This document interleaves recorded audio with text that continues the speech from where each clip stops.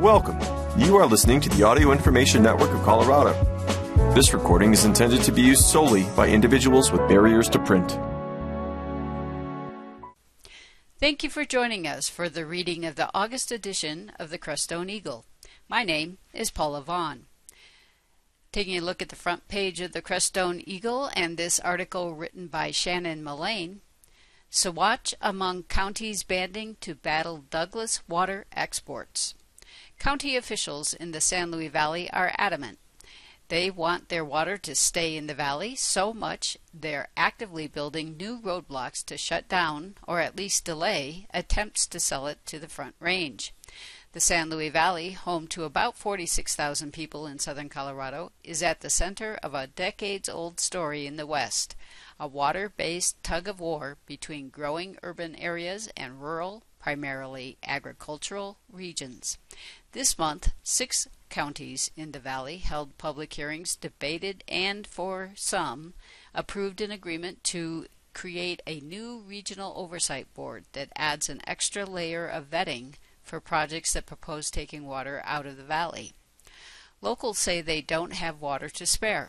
Once water leaves a basin, it doesn't come back, and the idea of exporting water threatens their economics and way of life. We've seen attempts in the past to export the water from the valley out of the valley, said Vern Heersink, an Alamosa County Commissioner. We're all joined together, not only by the mountains, but the aquifer underneath us. So we should join together and try to protect that really vital asset, he said. The San Luis Valley is a flat expanse with long straight roads stretching between the San Juan Mountains and the Sangre de Cristo Mountains, which rise like teeth to the west and the east. It's bordered by New Mexico to the south, and to the north, Salida and the Arkansas River. It's a high-elevation desert where agriculture is the primary economic force, one capable of providing better-paying jobs in the local economy, according to the 2023 Colorado Water Plan. It's even one of the top regions nationwide for growing potatoes, which need 14 to 17 inches of water per irrigation season, or about twice the annual rainfall there of 8 inches.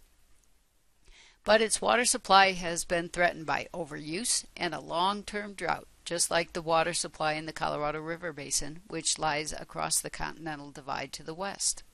Crops are fed by rivers and streams in the Rio Grande Basin or by underground aquifers.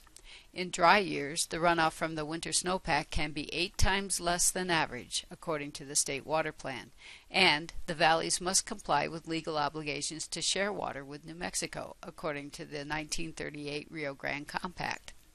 Since 1977, water users have pumped so much groundwater that the closed basin aquifer dropped by 1.2 million acre-feet, according to the water plan. In 2002, one of the driest years on record for the Rio Grande Basin, engineers recorded a 400,000 acre-foot drop in the valley's aquifers. Water users in the region now face a 2031 deadline to repay the water debt, according to the reporting by the Alamosa Citizen. It's just a bad situation all around, and we just can't afford to lose more water. We need to police ourselves more than we have been, said Tom McCracken, a Saguache County Commissioner. Since the 1980s, some enterprising landowners, which some might call water barons, have come up with a few proposals to sell their water to Front Range counties in need. Locals are familiar with names like American Water Development, Inc., Gary Boyce of Stockman's Water, and Sean Tonner of Renewable Water Resources.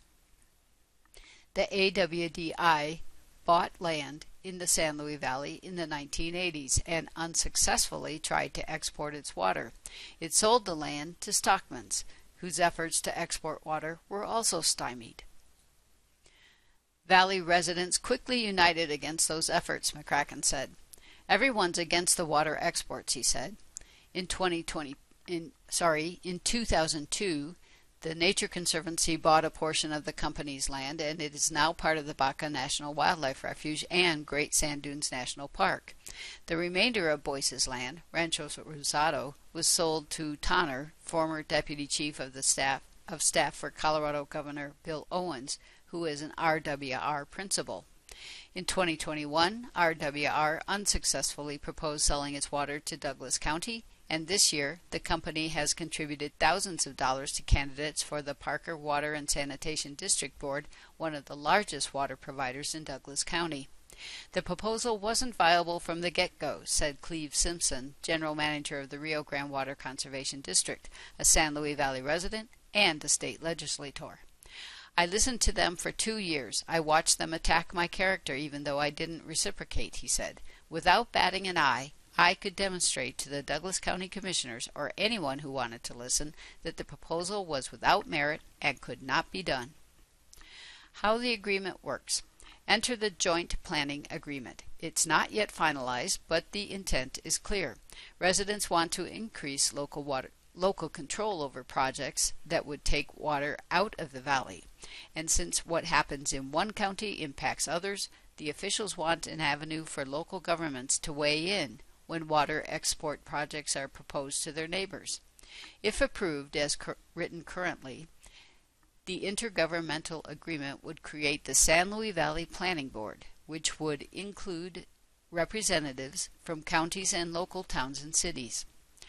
These governments would also agree to create a joint planning area, which includes the 6 counties in the valley: Alamosa, Castilla, Conejo, Mineral, Saguache, and Rio Grande. If a member of the agreement, say Saguache County, gets a project proposal that aims to export water out of the valley, that triggers a joint planning board review. The extra layer of review does not apply to projects that occur entirely within the valley. The planning board's job is to scrutinize whether the project meets all the appropriate permitting regulations, some of which are still being updated. After its analysis, the board will make a recommendation for approval or denial of the project and send it to the local government with permitting authority, like Saguache.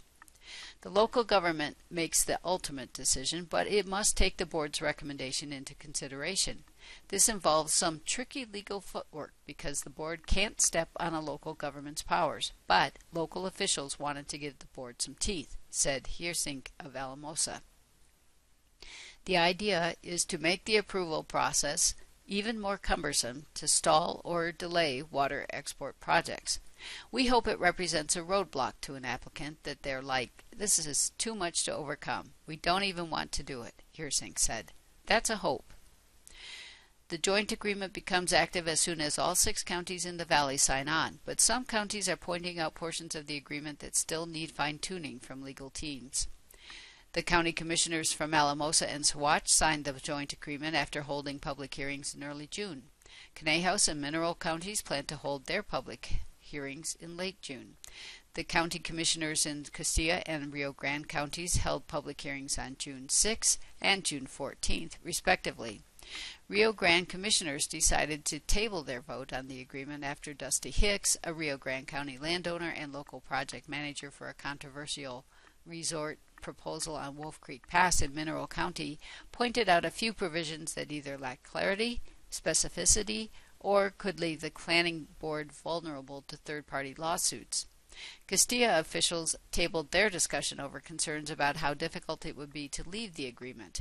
Under the current agreement, if a local government decided to split, they're bound by the terms of the agreement for 5 years after their withdrawal. The finalization of the agreement could be delayed by a month or more while commissioners consider these local concerns. Once final, it could trigger a moratorium on new water projects in some counties while local officials update related regulations. This is a brand new concept for counties to join together, form a joint planning area, and a joint planning board, McCracken said. We got to do everything we can do, so innovative strategies are appropriate. A new spin on water management. This level of regional collaboration is unique, said K.C. McPherson, a senior planner in the Community Development Office at the Colorado Department of Local Affairs.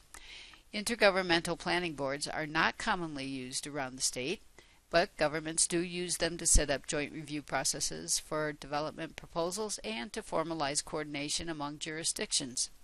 As far as McPherson knows, Colorado does not have any active joint planning boards that deal with water issues at the scale of the San Luis Valley Agreement, which could include up to 23 local governments. Water is an issue statewide. in different ways, but it is an issue. Thinking regionally and planning regionally has been on the top of people's minds more and more, in my opinion, McPherson said, based on her work at the Community Development Office. Finding more regional frameworks to deal with shared problems is a huge need given the growing pressures from things like drought. The San Luis Valley Plan also relies on an act passed in the 1970s, House Bill 1041, commonly known as 1041S. The statutes allow local governments to designate areas and activities as matters of state interest and to create corresponding local rules and regulations to manage them.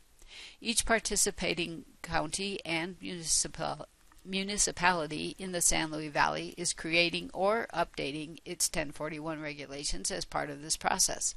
For example, they're adding provisions to say that site selection and construction of new water systems or extending existing water systems are matters of state interest. Other counties have used the 1041 statutes to co-regulate planning issues that go beyond one jurisdiction's borders, often related to oil and gas regulations, historical preservation efforts, or natural hazard areas. Some counties have used the statutes on water-related issues, typically dealing with wastewater treatment, McPherson said. Using 1041 powers isn't new. Using IGAs isn't new. Doing regional thinking isn't new. But putting all that together to face this emerging and growing issue around how do we effectively meet needs with this limited and increasingly strained resource, that is a new spin, she said.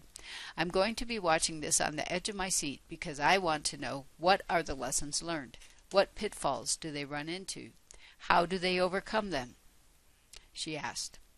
An additional layer of regional control will help the San Luis Valley with its water export pressure, but it's not an end-all solution. In Saguache County, McCracken has been advocating for other ideas, like investing in research into alternative crops, soil health programs that could help improve the water retention of the soils, and even agro-tourism and dark sky tourism along Highway 17. There, drivers see signs for the Cosmic Highway and UFO, UFO, UFO flash by as they drive north or south across the valley.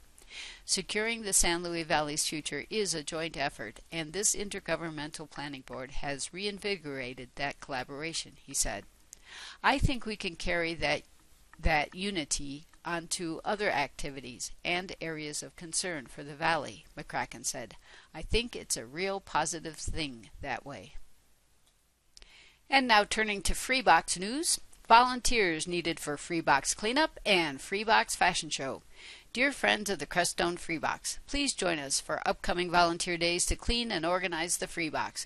We will also select, wash, and prepare clothes for the Freebox fashion show.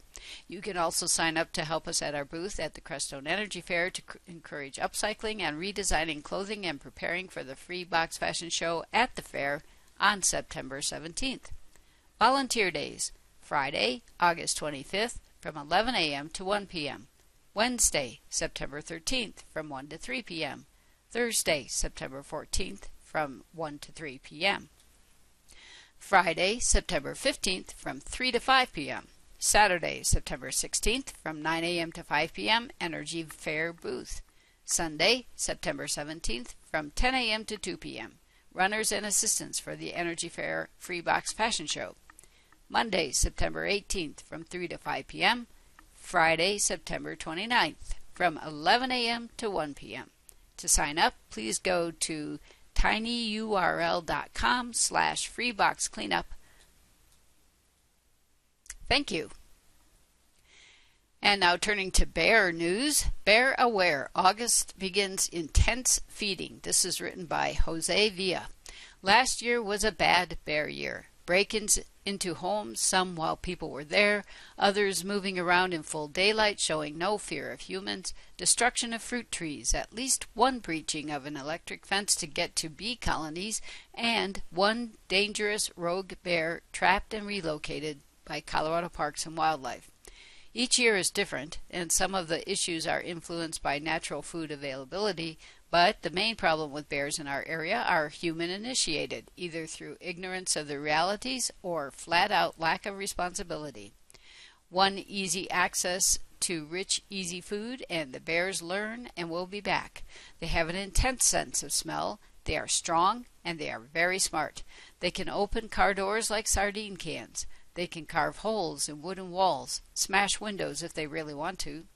During their intense feeding phase from August to early November, they take more risks and get bolder if rewarded with easy pickings. Colorado Parks and Wildlife estimates there are about a half a dozen bears in the Crestone Baca foothills. Last year, at least some of them appeared to be doing nightly trap lines of garbage cans from the higher sections of creeks downwards and back to safer areas. Right now, there is plenty of natural food in the higher elevations and along the creeks. Do not make it easy for them to switch to eating out of garbage cans, homes, bird feeders, orchards, and vehicles.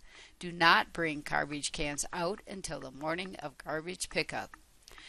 Freeze or tightly seal indoors all attractive leftovers until garbage morning. Do not leave any food or attractive odors inside vehicles. Take bird feeders down at night. Be neighborly and bear aware. Report any escalations in the wrong direction to Colorado Parks and Wildlife. Leon Martinez, the officer dealing with local bear issues, his cell phone is 719-588-6367, wants to diffuse bear situations as early as possible. The Monte Vista Wildlife Service Center office phone is 719-587-6900.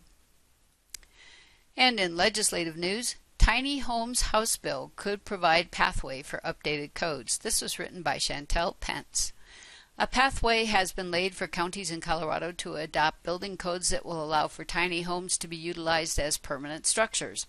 House Bill 1242, which went into effect August 10, 2022, and began July 1st of this year, regulates the manufacturers, sellers, and installers of manufactured homes, and the act included tiny homes to be regulated similarly.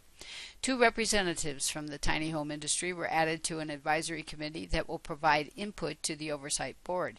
The board will create specific standards for tiny homes, utilizing existing national standards and modifying them as necessary. The board will regulate foundations, establish standards for connecting tiny homes to utilities, and oversee compliance with applicable codes. In short, the bill was written to protect consumers from purchasing poorly built, mobile, or tiny homes, and to provide language for towns, counties, and local oversight groups to adopt codes for permanent tiny homes. The town of Crestone has been ahead of the curve by permitting the construction of homes as small as 300 square feet. Homes must be on a proper foundation, have a kitchen and bathroom, and be connected to utilities. While Crestone proper has building codes in place to support those with small home dreams, the Baca Grande POA has different house size constraints. For the chalets and grants, the minimum square footage is 900. For Casita Park, it's 720. Leroy West, a director for the POA, said that the new law regarding tiny homes does not supersede local zoning ordinances, land use requirements, or design guidelines. Therefore, it does not impact the minimum square footage requirements of the Baca Grande. However, House Bill 1242 provides a new direction to put tiny homes on the same playing field as traditional and modular homes in terms of ensuring quality construction. It does not automatically allow for tiny homes to be built and placed permanently in any given space. Landowners and builders are subject to local ordinances. The Baca Grande's house size requirements have been in place since the organization's inception in 1971, and covenants require a substantial member voice and vote to change. The Board of Directors are bound by existing language and design guidelines, regardless of how each individual board member feels about the issue. Properly constructed tiny homes, placed on permanent foundations, could be the answer to more affordable housing for landowners. It will require patient and proactive community participation and working collaboratively with local governing bodies. For more information on this House bill, visit the website leg.colorado.gov/bills/HB22 CCIO-1242. And you can also check ccionline.org/announcements/tiny-home-regulation-development-underway. And now take a look at regional happenings. Saturday, August 19th from 3 to 10 p.m. Suds for SAR Block Party, annual fundraiser party for Alamosa Volunteer Search and Rescue. This will be held on San Juan and Main in Alamosa and feature food, beer, a silent auction, cornhole tournament, and live music by Blue Sky, Company of Friends, and Old Scratch. On Saturday, August 26th from 10 a.m. to 4 p.m., SLV Pride Fest, Embrace Your Rainbow, free event at Cole Park in Alamosa. Come embrace your rainbow and celebrate the 5th annual SLV Pride Fest. Food, vendors, and activities for the whole family. SLV Pride is a grassroots community collective of LGBTQ+ residents of the San Luis Valley, representing a multitude of backgrounds and experiences, supporting each other and our community through education, advocacy, and friendship. You can check their website, slvpride.org. And now taking a look at the calendar, from noon to 1:30 p.m., Baca Grande, on August 15th, Tuesday. From noon to 1:30 p.m., Baca Grande Association Design Guideline Work Session.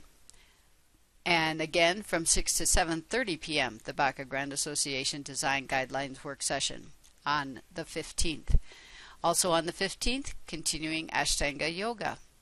On the 16th, we have the BGWSD August 16, 2023 board meeting at 9 a.m. Also on the 16th, the New Moon Fire Ceremony and Pitru Puja from 10 a.m. until noon. And there's story time at the Baca Grande Library on the 16th from 10 a.m. to 11 a.m. Also on the 16th, Mercadia and El Rio from 4 p.m. to 7 p.m. This farmers market is weekly on Wednesdays from 4 to 7 p.m. at the Rio Grande Farm Park in Alamosa. Snap and double up bucks are accepted. You can visit the website riograndefarmpark.org/mercadillo for more information. Speaking of farm markets, we have the Saturday farm market from 9 a.m. to 5 p.m. in downtown Crestone and the Thursday market from 10 a.m. to 4 p.m. in South Crestone, Baca Park. On Thursday, August 17th, Baca Grande POA Information Exchange Meeting will be held from 6 to 7:30 p.m. This is a monthly meeting of Baca Grande POA board, staff, and members to share view and information on community issues. And on Friday, the 18th, Free Food Friday, food assistance at the Baca Library. Also on Friday, the Free Food Friday is from 10 a.m. to 5 p.m. at the Baca Grande Library. And on Friday from 5 to 6 p.m., the aromatherapy gathering will be happening. Contact Julia for the location. You can email her at younglivingjulia@proton.me. And on Saturday, from 2:30 to 4:30 p.m. on the 19th, drop-in painting with Nomi every Saturday from 2:30 to 4:30 at Gallery 222. The cost is $45. On Sunday, August 20th, Sufi Diker from 5 to 6:30 p.m. For information, email hamidanur303@gmail.com or call 719-588-8602. And that's all we have time for today. Thank you for joining us for the Crestone Eagle. My name is Paula Vaughn. If you enjoyed this program, please register for our free services at www.aincolorado.org or by calling 303-786-7777.